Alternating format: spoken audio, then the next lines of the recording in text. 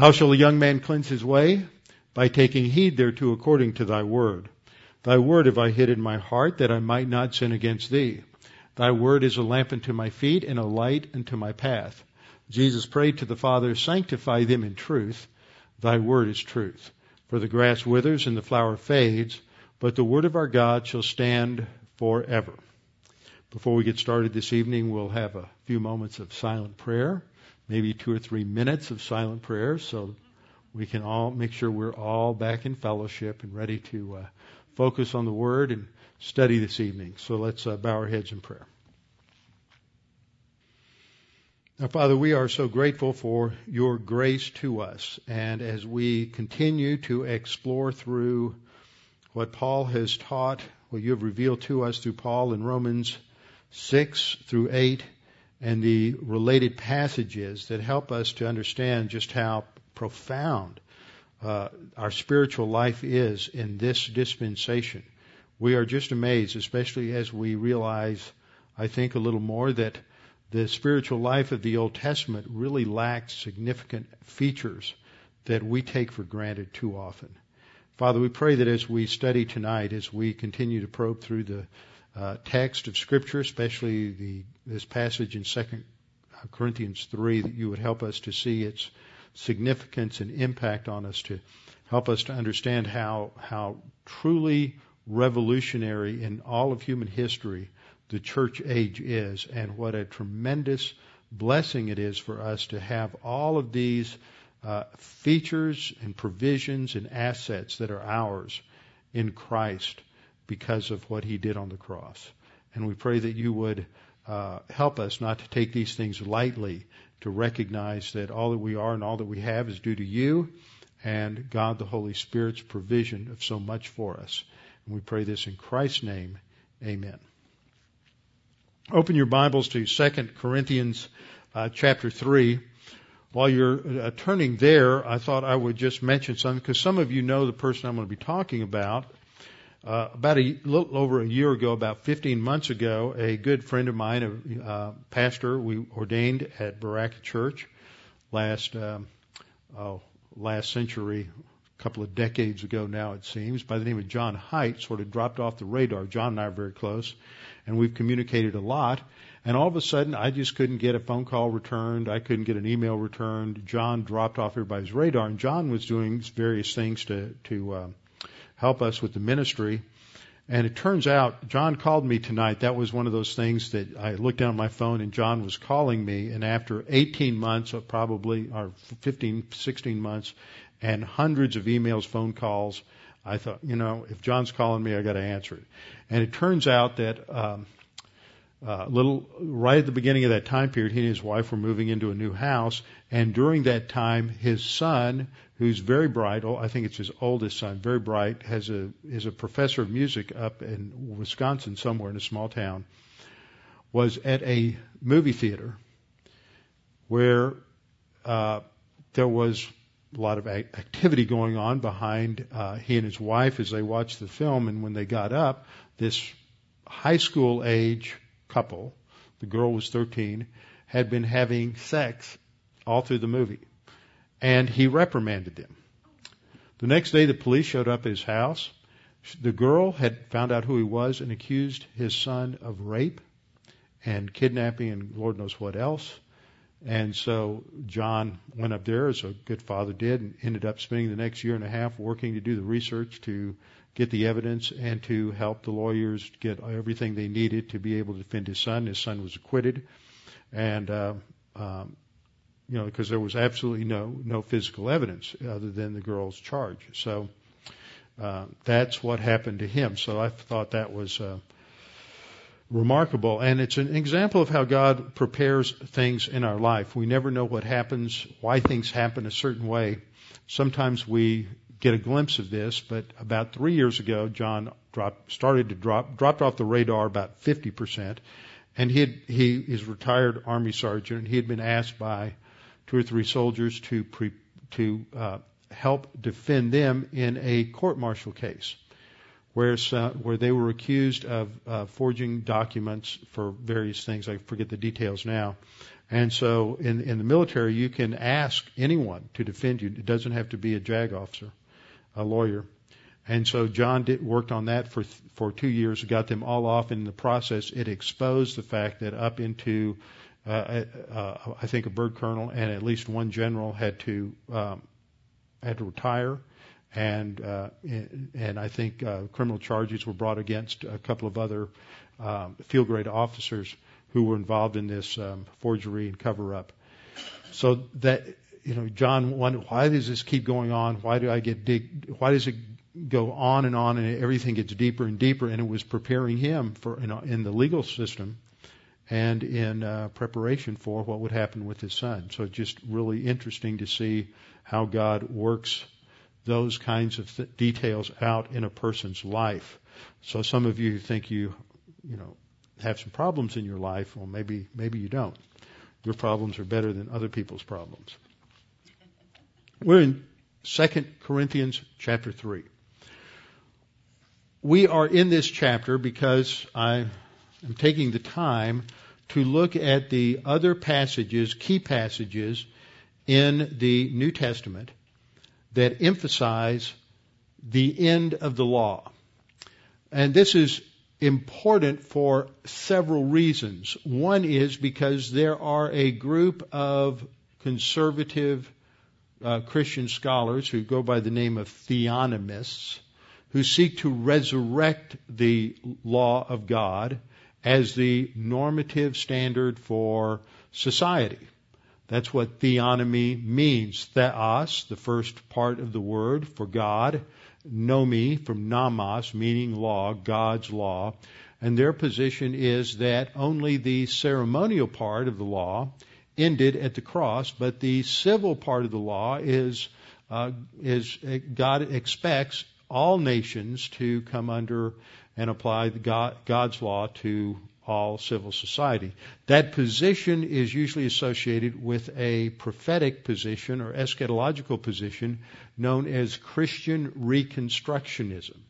And in Christian Reconstructionism, their view is that the mission of the church is to reconstruct society according to the norms of God's law, according to the norms of their theonomic position.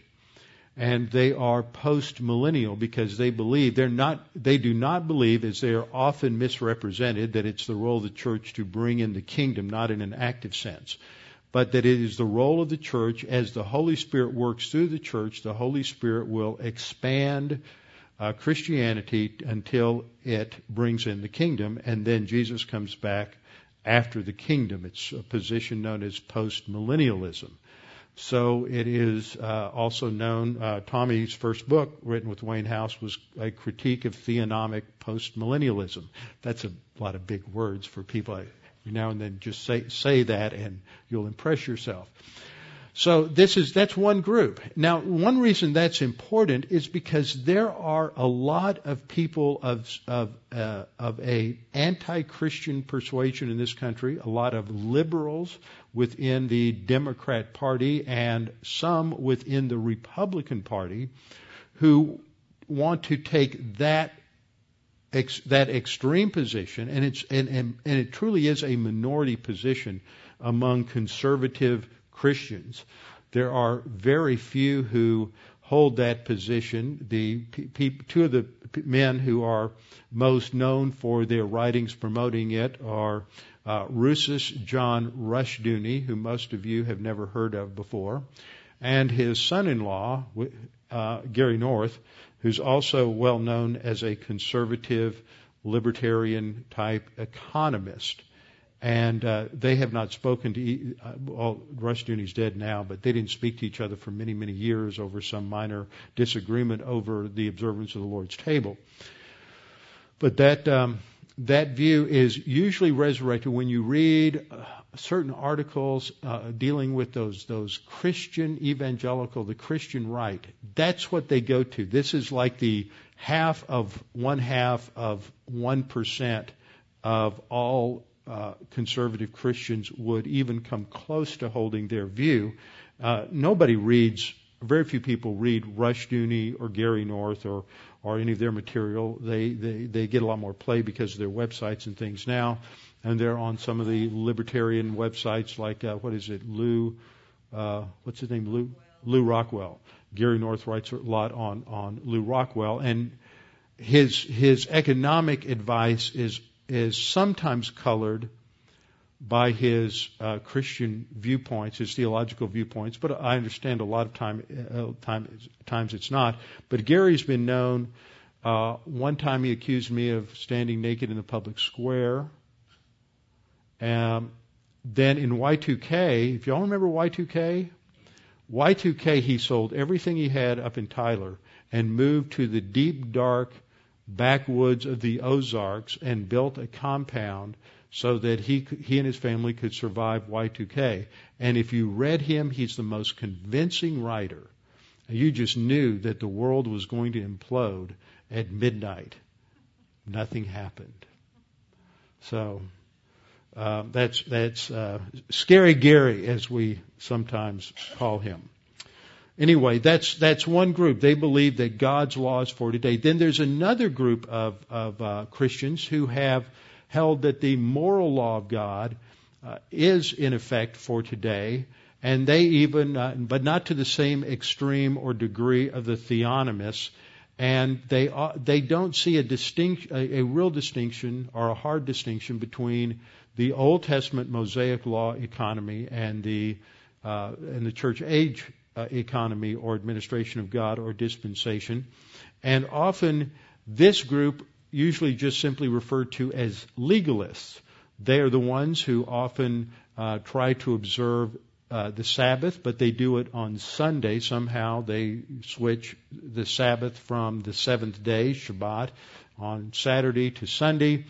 And I remember some years ago a conversation with one of the better known, better respected, well-known Old Testament scholars who was the head of the Old Testament department at Trinity Evangelical Divinity School by the name of Gleason Archer, who was a brilliant man, probably knew 35 different languages.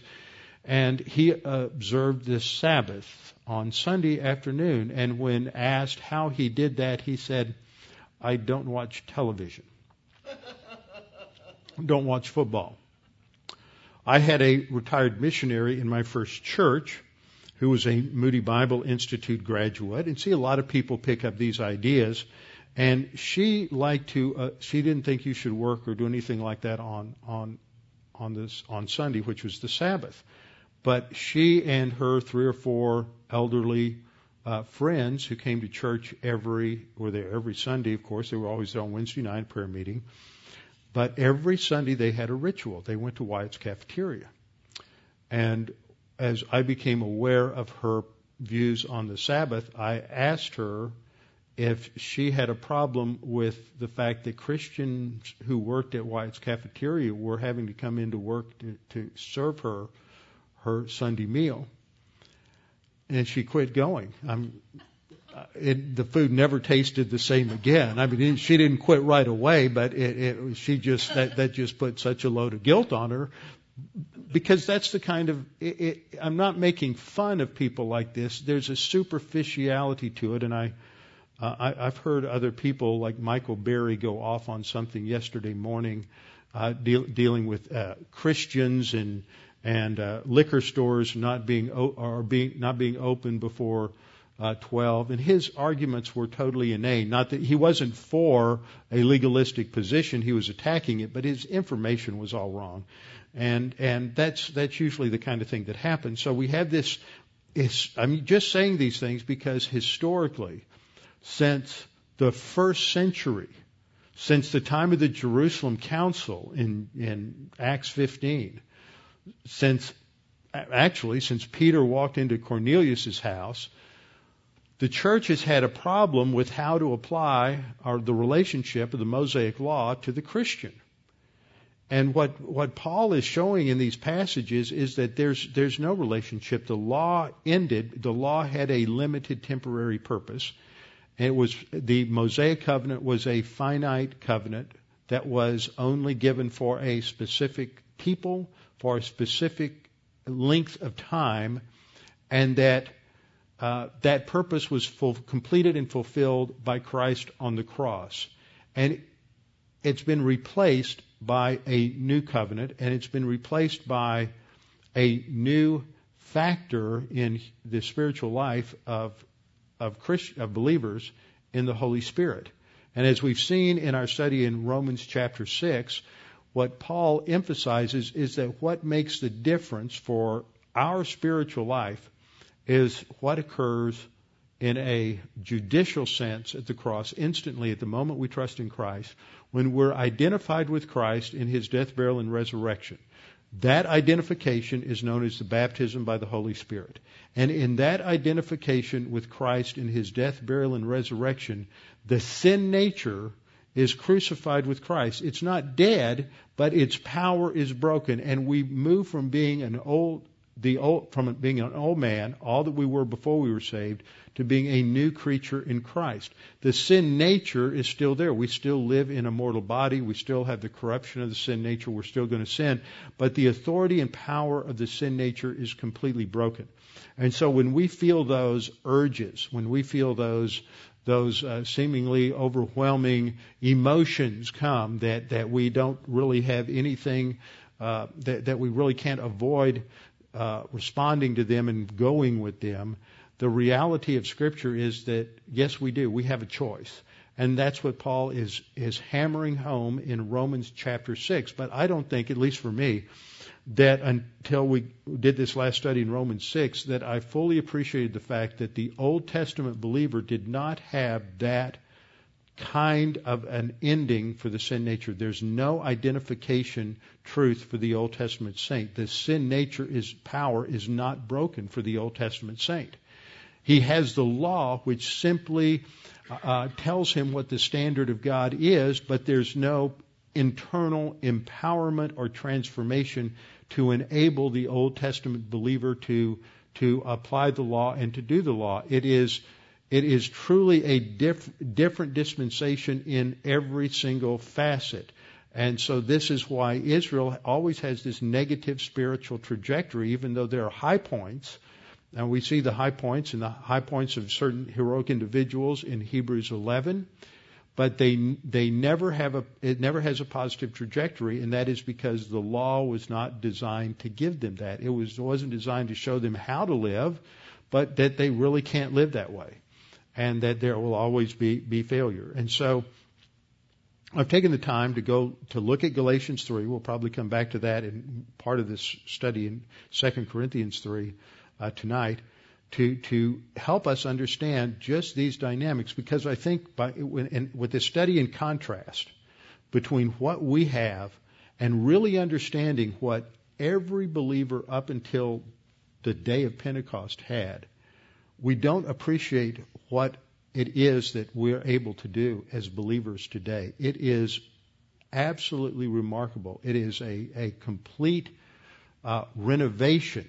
This terminology that Paul uses in Colossians and in Acts of a transfer from the kingdom of darkness to the kingdom of light is what happens. There is a metaphysical shift that occurs that impacts the entire universe with the death of Christ on the cross. So that there really is a sort of a shadow, a veil of darkness over the human race until that is broken at the cross. And then the power of the sin nature is truly broken, so that we do not have to be slaves to the sin nature. So that's what has brought us to this passage in 2 Corinthians chapter 3. And in this passage, there are things that Paul brings out that relate to the permanent aspect of grace and that this shift to the new covenant in contrast to the limitations of the Old Testament. So he starts off, well, let me just, I'm going to skip that slide and just go to the beginning of the chapter. Paul says, ask a couple of rhetorical questions. And in verse 1, just simply asking, do they need to commend themselves again? No, they don't. Because he did that, he truly establishes his credentials as an apostle in the first epistle to the Corinthians. The backdrop for this, as I pointed out last week, is these false apostles who had infiltrated the congregation in Corinth, claiming to be the true, genuine apostles of Christ, and claiming that Paul was a fraud. And they attacked his authority, they attacked his credentials, they attacked his testimony, they attacked Paul's doctrine again and again and again. And so Paul has been put in a position of defending and validating his claims to be an apostle. And so he gives them an experiential argument. In verse 2, he says, "You are our epistle." In other words, everyone knows the transformative impact the gospel that I preached had among you when I was in Corinth. When I came and proclaimed the truth that Jesus was the Messiah, and that by believing in Him, you would have life in His name, you changed from darkness to light, from death to life, and that was manifested to everybody in the community in Corinth. They saw the change that took place. It was a real change that had a flesh and blood impact. You are our epistle written in our hearts. Notice how he shifts. You're our epistle, you're our letter written in our hearts. And I want you to notice this contrast here. He talks about this epistle written in hearts and read by all men. See, that's that visible testimony to all human beings.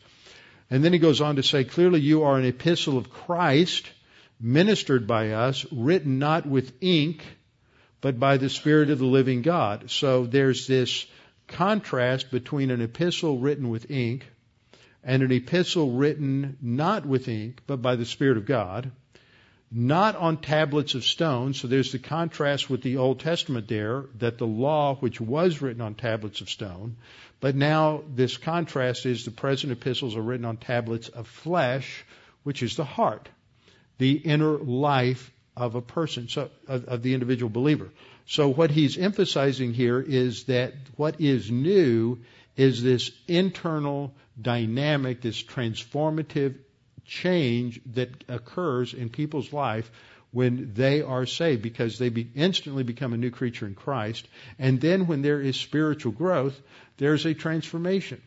Now, if anybody here is thinking, then one thing you should think about is that when you read 1 Corinthians, you don't really think there's a big change that's taken place in the church in Corinth. Remember, they're divisive. They've got problems with being judgmental toward one another. They've got problems with licentiousness in the congregation. They've got problems with being judgmental towards weaker brothers and eating meat sacrificed to idols. They've got problems with mystics in the congregation who are speaking in tongues. There are all kinds of divisions and problems in the church. And sometimes it's easy to sort of focus on that, but that's normal because every Christian, every church, every congregation that's made up of fallen, sinful believers is going to manifest different problems like that. But there's a radical shift that's taken place in their lives because of grace. And so that's what he's describing here. And when he responded to their first letter with his first letter, then it had an impact, and they changed to conform to the instructions he gave them in that first letter. So he says, you're an epistle of Christ ministered by us. I pointed out last time that a couple of the words that we need to pay attention to includes this one, ministered. It's the verb on which the noun deacon, diakonos, is based, diakoneo. And this is an important word because it has to do with this aspect of Christian service, serving one another in the body of Christ. And so they, as apostles and those who are serving with Paul, have ministered, have served the believers in the congregation in Corinth.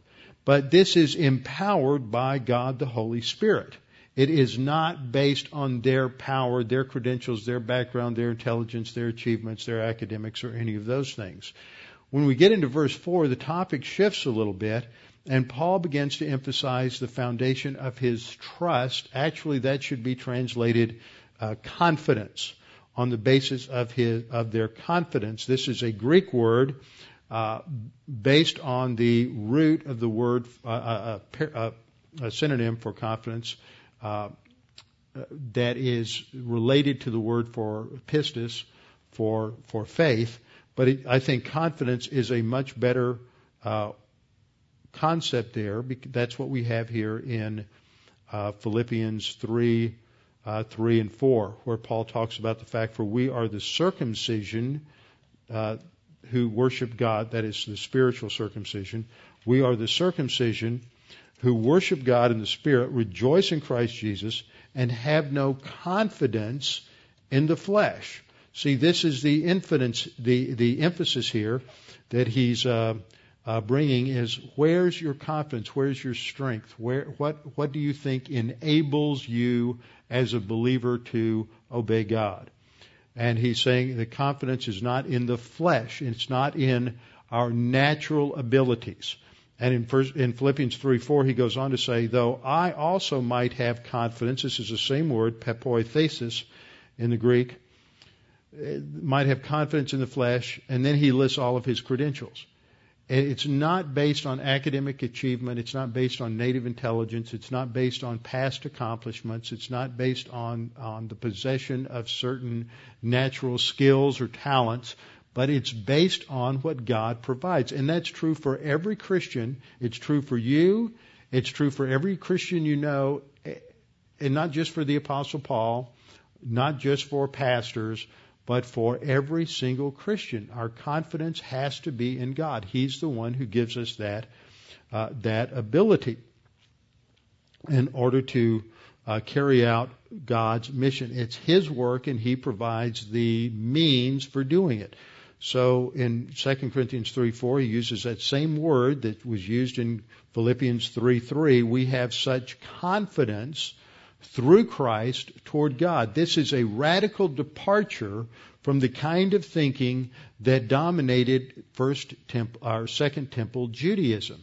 This is a bold, brazen confidence, but it's totally based in God, not upon works. It's a radical departure from the kind of confidence that Paul had as a Pharisee, where all the emphasis was on his genealogy, his background, his training, all of these other things. Now, that's not to minimize those as unnecessary. It is to say that's not the focal point. The focal point is on the provision of God. So we come now to the next couple of verses, 2 Corinthians 3, verses 5 and 6. And now Paul says, not that we are sufficient of ourselves. See, our trust is in Christ toward God, through Christ toward God. We are not sufficient of ourselves to think of anything as being from ourselves. Those words, if you look at that, anything, we can't think of anything. That excludes anything we can come up with. Everything is excluded. Nothing comes from our own abilities, our own natural talents. Everything is excluded that comes from us. But our sufficiency is from Christ. Now, the word that's used here for sufficiency versus the word that's used for sufficiency later on in 2 Corinthians chapter 11 is a different word. It is this word, hikanos. And it's the word meaning enough or worthy. Sometimes it's translated ability or able or competent or qualified. I think the idea of ability or competence is what is emphasized here in 2 Corinthians 3, 5, and 6. It's not that we have the ability in and of ourselves to fulfill the ministry of Christ. None of us can do that. We can't do that in our spiritual life. The spiritual life is not a system of morality. This is the problem with the theonomists.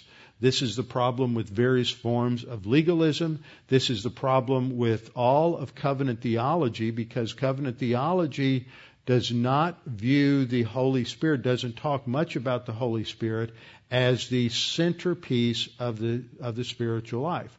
and this is true, Reformed theology is that those theological systems that have their root in John Calvin, one of the great leaders of the Protestant Reformation. Protestant Reformation, remember, started on what day? October 31st. That's right, October 31st. I'm glad somebody listens. Had a conversation with my chiropractor about that today. He said, well, you can come in next week and see me on October 31st. I said, do you celebrate Halloween? I said, no, I celebrate Reformation Day. What's that? So you see, you get to get an opening to witness no matter all kinds of things, all kinds of opportunities. Just, you have to know stuff. So we had our little conversation, and I taught him a little bit. And he's a real sponge. He asked me a lot of questions, and I just kind of let him go with that. But anyway, so we celebrate the Protestant Reformation next week.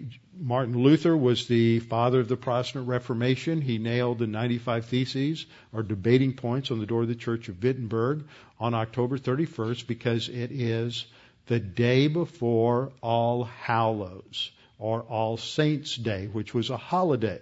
And on a holiday, people would come to the Catholic Church, to the cathedral, and these would be discussion points that they could debate on that day.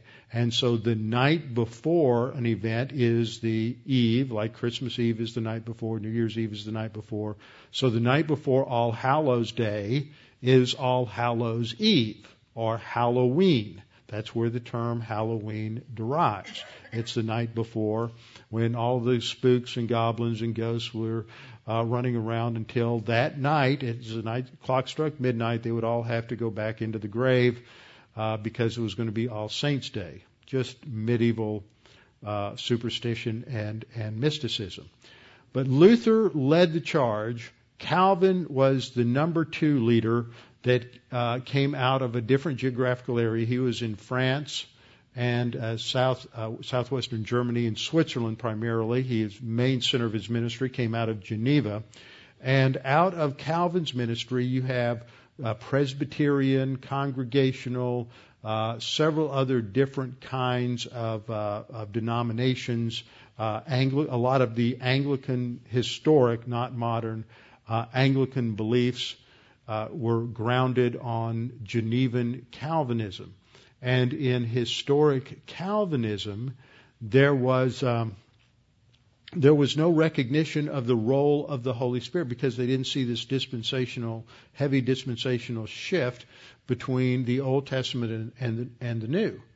And so in historic Calvinism, very little was ever said about the Holy Spirit until the 20th century and the end of the 19th century, when charismatics and Pentecostals began to emphasize the Holy Spirit a lot.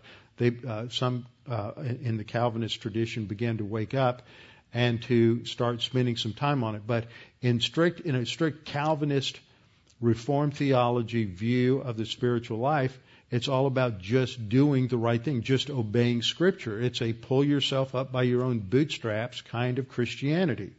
And yet that's not what Paul is saying here. Our sufficiency is not of ourselves. We can't just go out and do what the Bible says to do.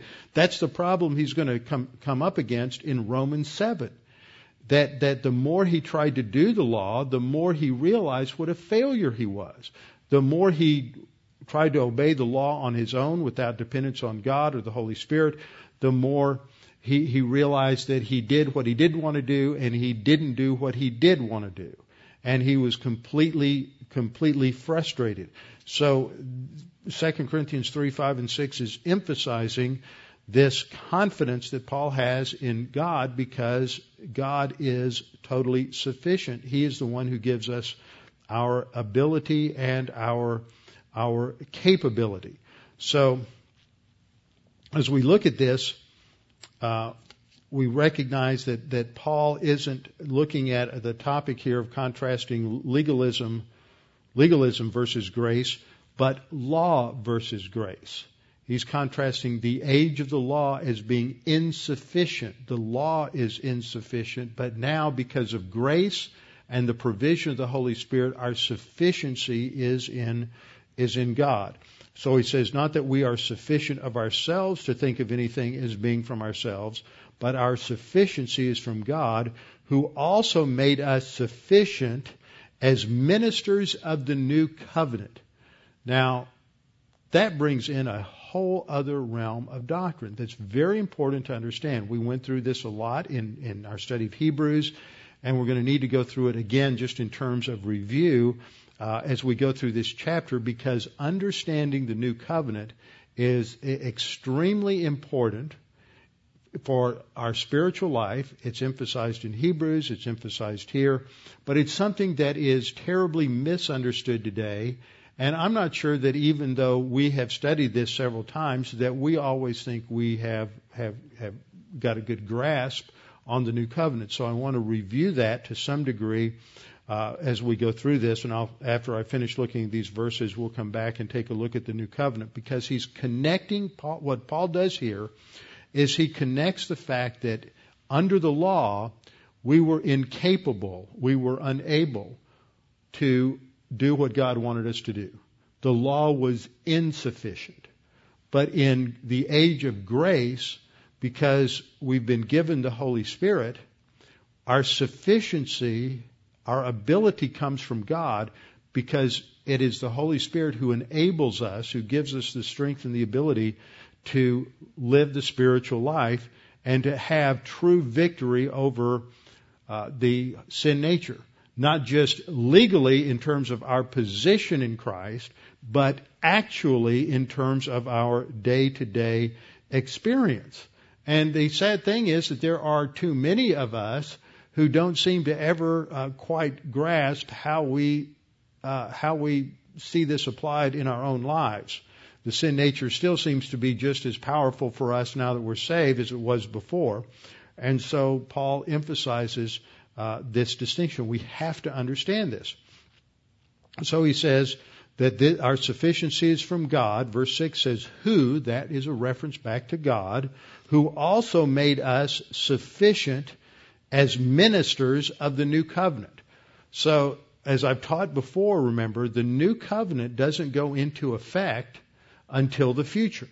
The new covenant, everywhere it is mentioned in Scripture, is a covenant between God and the house of Judah and the house of Israel. There's not a new covenant with the church. Well, wait a minute. It sure seems like that's what Paul is saying here, that we're ministers of the new covenant.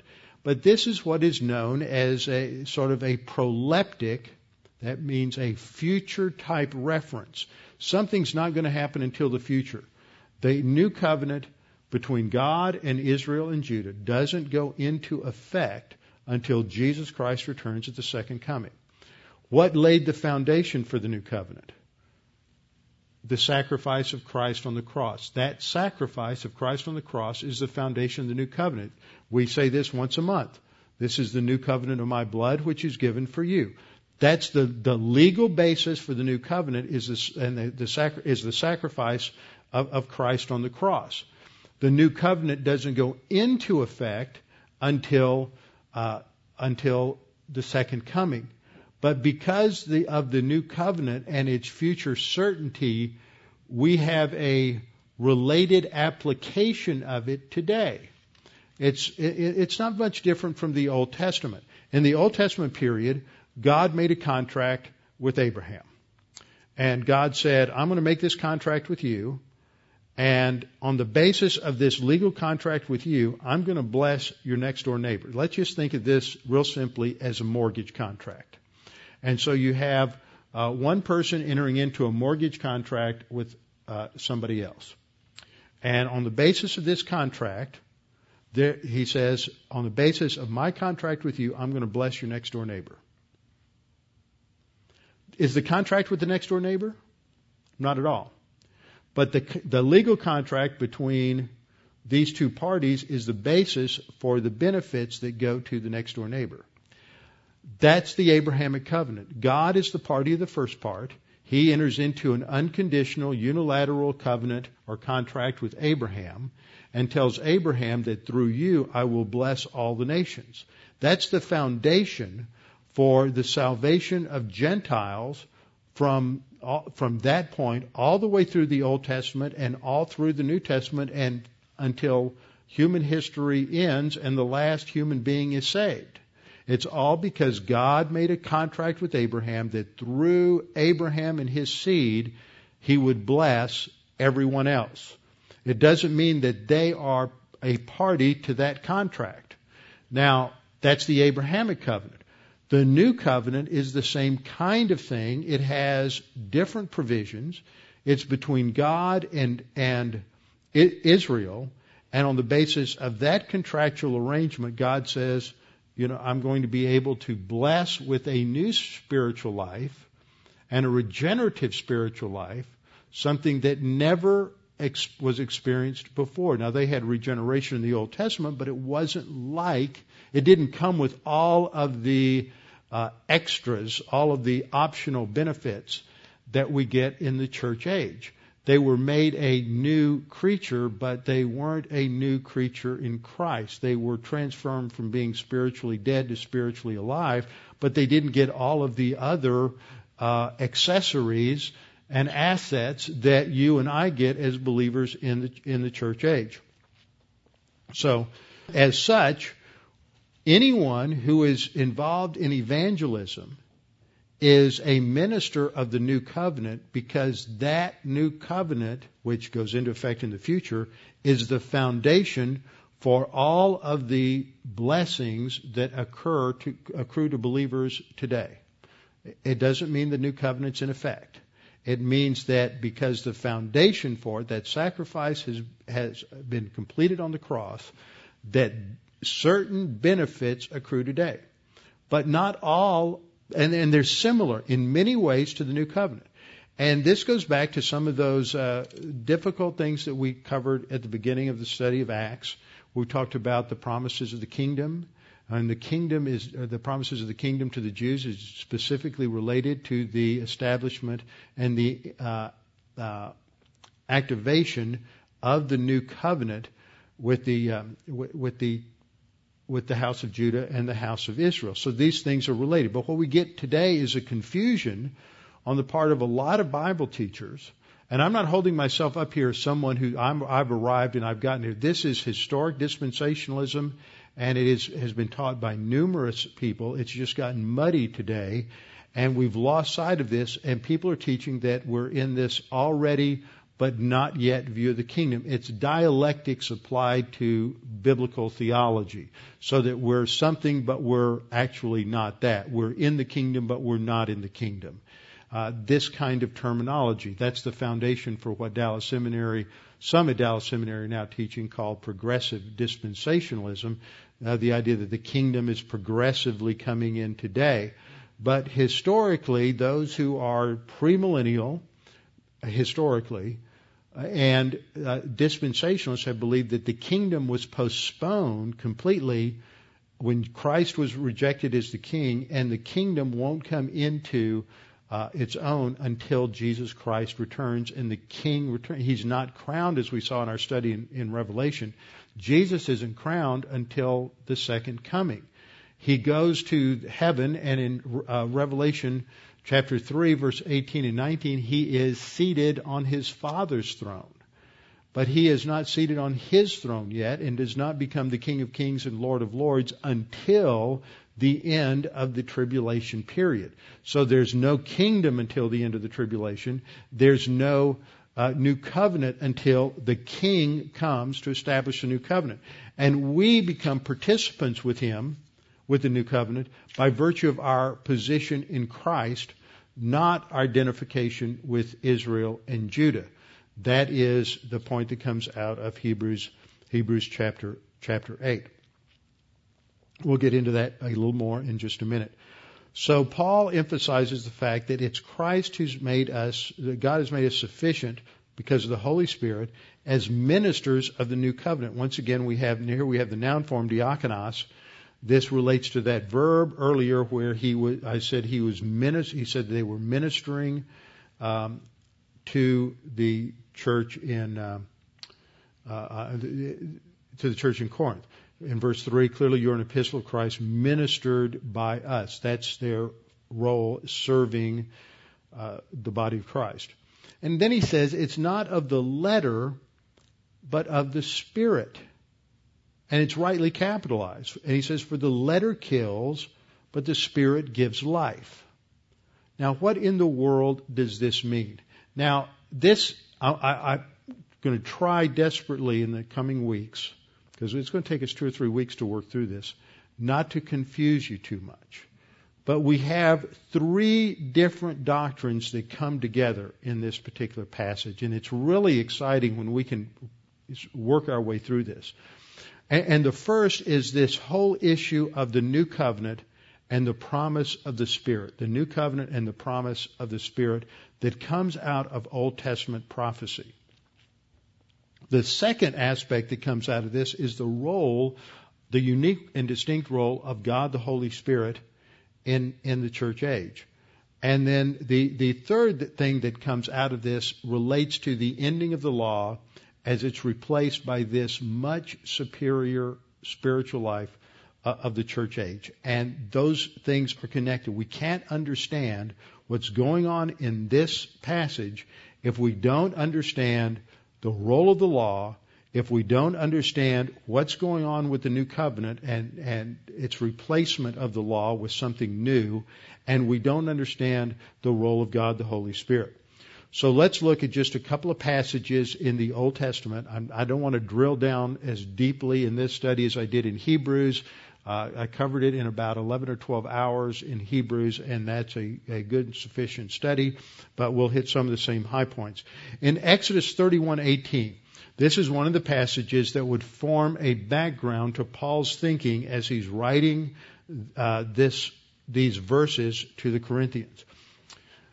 In Exodus 31:18, Paul says, when he had made an end of speaking with him on Mount Sinai, the he and the him there relate to God speaking to Moses on Mount Sinai. When he had made an end of speaking with him on Mount Sinai, he, that is God, gave Moses 2 tablets of the testimony, tablets of stone written with the finger of God. Now, is there anything negative about the fact that God wrote on tablets of stone? Not at all. As I pointed out last time, this is one of the negatives in this study is that people have said, well, stone on the heart, that means stone's got to be bad. It's not that it's bad, it's that it's insufficient. Insufficient. But it was good, because Paul says in Romans 7 that the law is good and just and holy. So I don't want you to forget that. The law is good. It's just not sufficient. It didn't provide everything. It had a limited purpose, both in scope and time.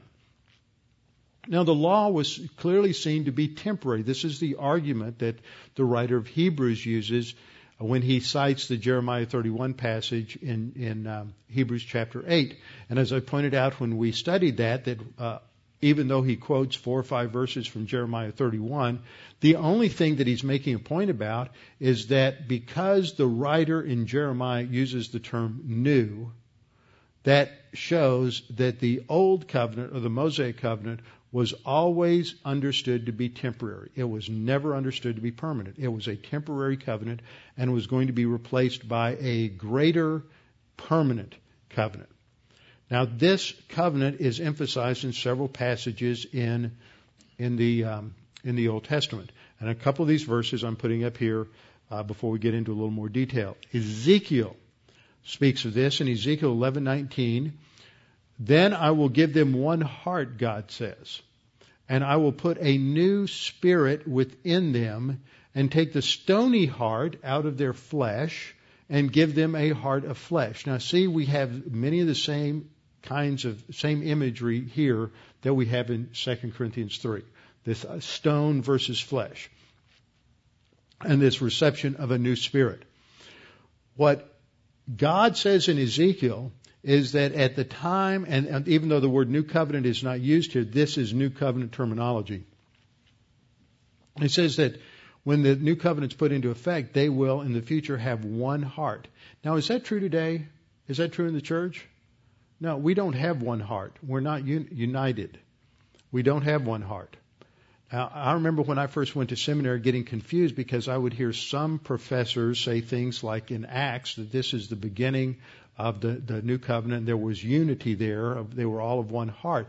but it doesn't really fly. It's only a superficial unity. It's not what is described by Ezekiel in Ezekiel 11. That one heart, I'll put a new spirit within them. Now, do we receive a new spirit at salvation? Yes.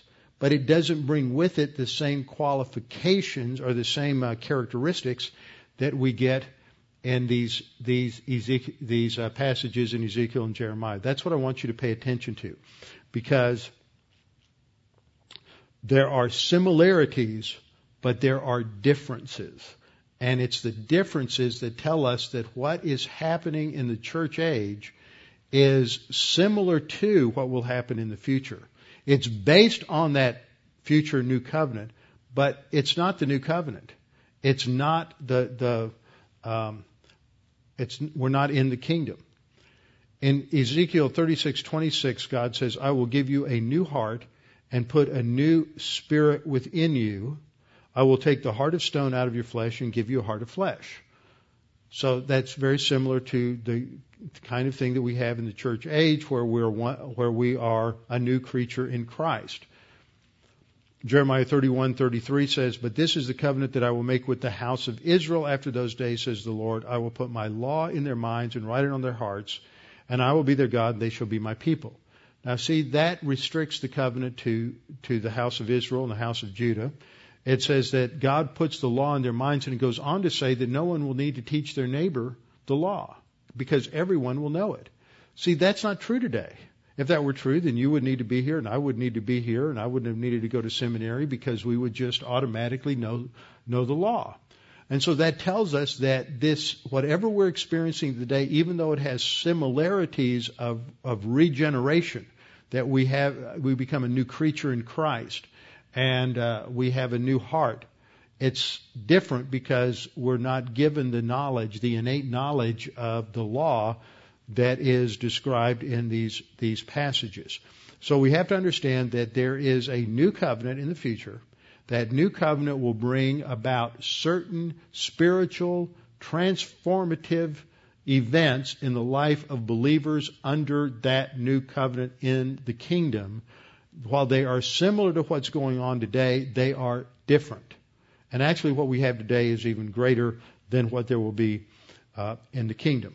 Now, the other thing we need to do is understand a little bit about this metaphor that Paul is developing here about the letter. If you look at verse 6, he says, that is, God also made us sufficient as ministers of the new covenant, not of the letter, but of the Spirit. So he's contrasting the letter with the Spirit. Now, the letter is physical, and that is related to an epistle written with ink or written on tablets of stone. And it is talking about something that is literal, and contrasted to that which is written not with ink, but by the Spirit of the living God, verse 3. Not on tablets of stone or on papyrus, but on tablets of the flesh. And then he says that the letter kills, but the Spirit gives life. So how in the world are we supposed to understand this? Is Paul talking about interpretive methodologies here? Or let me rephrase that a little bit. Is Paul talking about how to interpret and understand Scripture here? Not at all. But that's how a lot of people take this particular verse. So I've listed out here 4 options. You've probably heard at least one or two of them for how to understand this letter versus the Spirit analogy in this chapter. The first is that the letter is the law, and the Spirit, of course, is grace in the New Testament. But this is wrong. Under this view, what Paul would be saying is that we're not ministers of the letter, that is the law, but of the Spirit, for the letter kills. Now, the law didn't kill. The law wasn't bad. That's the implication here, is that the law would be bad. The letter is the basic. The law condemns, though. And the law puts us, we're shut up, Paul says, under the condemnation of death as a result of the law. And so that is true. The letter kills in that sense, but the Spirit gives life. It is not saying that the letter is the law, and if we abide by the letter of the law, then we're just going to be, we're not going to have real life. That's the implication of that position. That's why it's wrong. The second wrong approach is to say that what Paul is saying here is that we shouldn't obey the literal sense of what the Scripture says, but a spiritual or allegorical sense. And this is very popular and became very popular in the history of Christianity. And it developed in the late 2nd century, early 3rd century, most developed by an early church father by the name of Origen. Origen brought us some good things and a lot of bad things. But Origen, like many in that day, were heavily influenced by what's called Neoplatonism. Neoplatonism was sort of an upgraded version of Platonic philosophy. And in Platonic philosophy, the physical was just a shadow of the real, which is in the realm of the ideal. And so the physical really wasn't significant or important. It's the ideal, the spiritual, that's important. So there are two different levels of reality, and material is inherently evil, and the spiritual is inherently good. What Origen did was he took it another step further, and he said there's 3 levels. There's, just as we have the body, the physical, the literal. We have a soul, which is somewhat immaterial and spiritual, but then we have the spiritual. So there's 3 levels of meaning in the text. There's the literal meaning. So if it says that Jesus went to Cana of Galilee, that would be the literal meaning. But then there would be a soul meaning there that would have to do with something allegorical, and that slips off into the subjective, so anybody could come up with any meaning because it wouldn't be anchored to a literal walk to Cana of Galilee. And then the spiritual meaning would be even deeper than that. So it gets completely cut off from the literal, historical, grammatical interpretation of the text. And so there are those who see this, use this terminology, the letter versus the spirit, as having to do with interpretation. That the letter, if you interpret the Bible literally, according to the letter, it'll kill you. You can't do that. That's and then that leads to the next meaning, which is that kind of literalistic interpretation just leads you to legalism. And so that they then understand the letter to be a reference to a legalistic interpretation in contrast to a grace sense based upon this spiritual meaning, which is an allegorical meaning, which has no relation to the grammatical, historical, exegetical meaning of the text. And then it's used the 4th way, where letter refers to usually to some sort of warped sense or twisted interpretation in contrast to whatever the true interpretation the teacher is espousing at the moment. So, but that's in contrast to passages such as Romans 2:27 and 29, where letter refers in those verses to the possession of the literal law. So what Paul is really saying here is the letter kills, the law written on stone kills, not because of a hermeneutic issue, but because the letter, the law, tells us what to do, but doesn't enable us to do it. So we're shut up under the condemnation of death. But it's only with the coming of the Holy Spirit in the church age that we're enabled to fulfill the commands of God. It's not talking about how you interpret Scripture at all. It's not talking about legalism versus grace at all. It's talking about the limitations of the law and the sufficiency of grace in the church age. That's what this is emphasizing.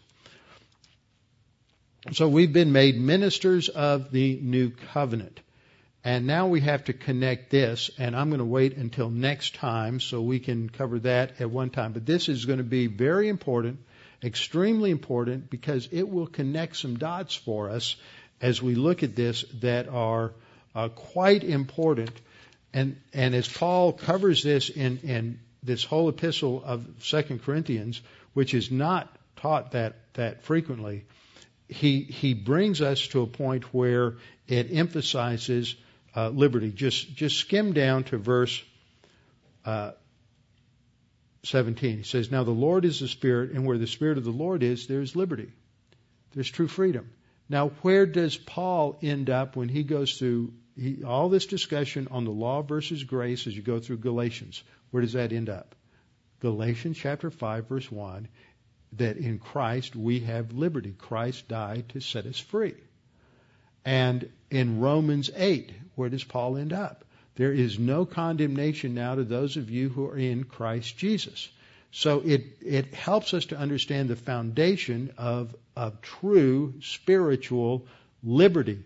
Not licentiousness. We're not free to do whatever we want to do, but we're free to do what God wants us to do because He has given us the divine enablement to do so through the transformative power of God the Holy Spirit who indwells us. So all of these passages mirror one another, but they come at this from a completely distinct viewpoint. So we'll come back to this next time.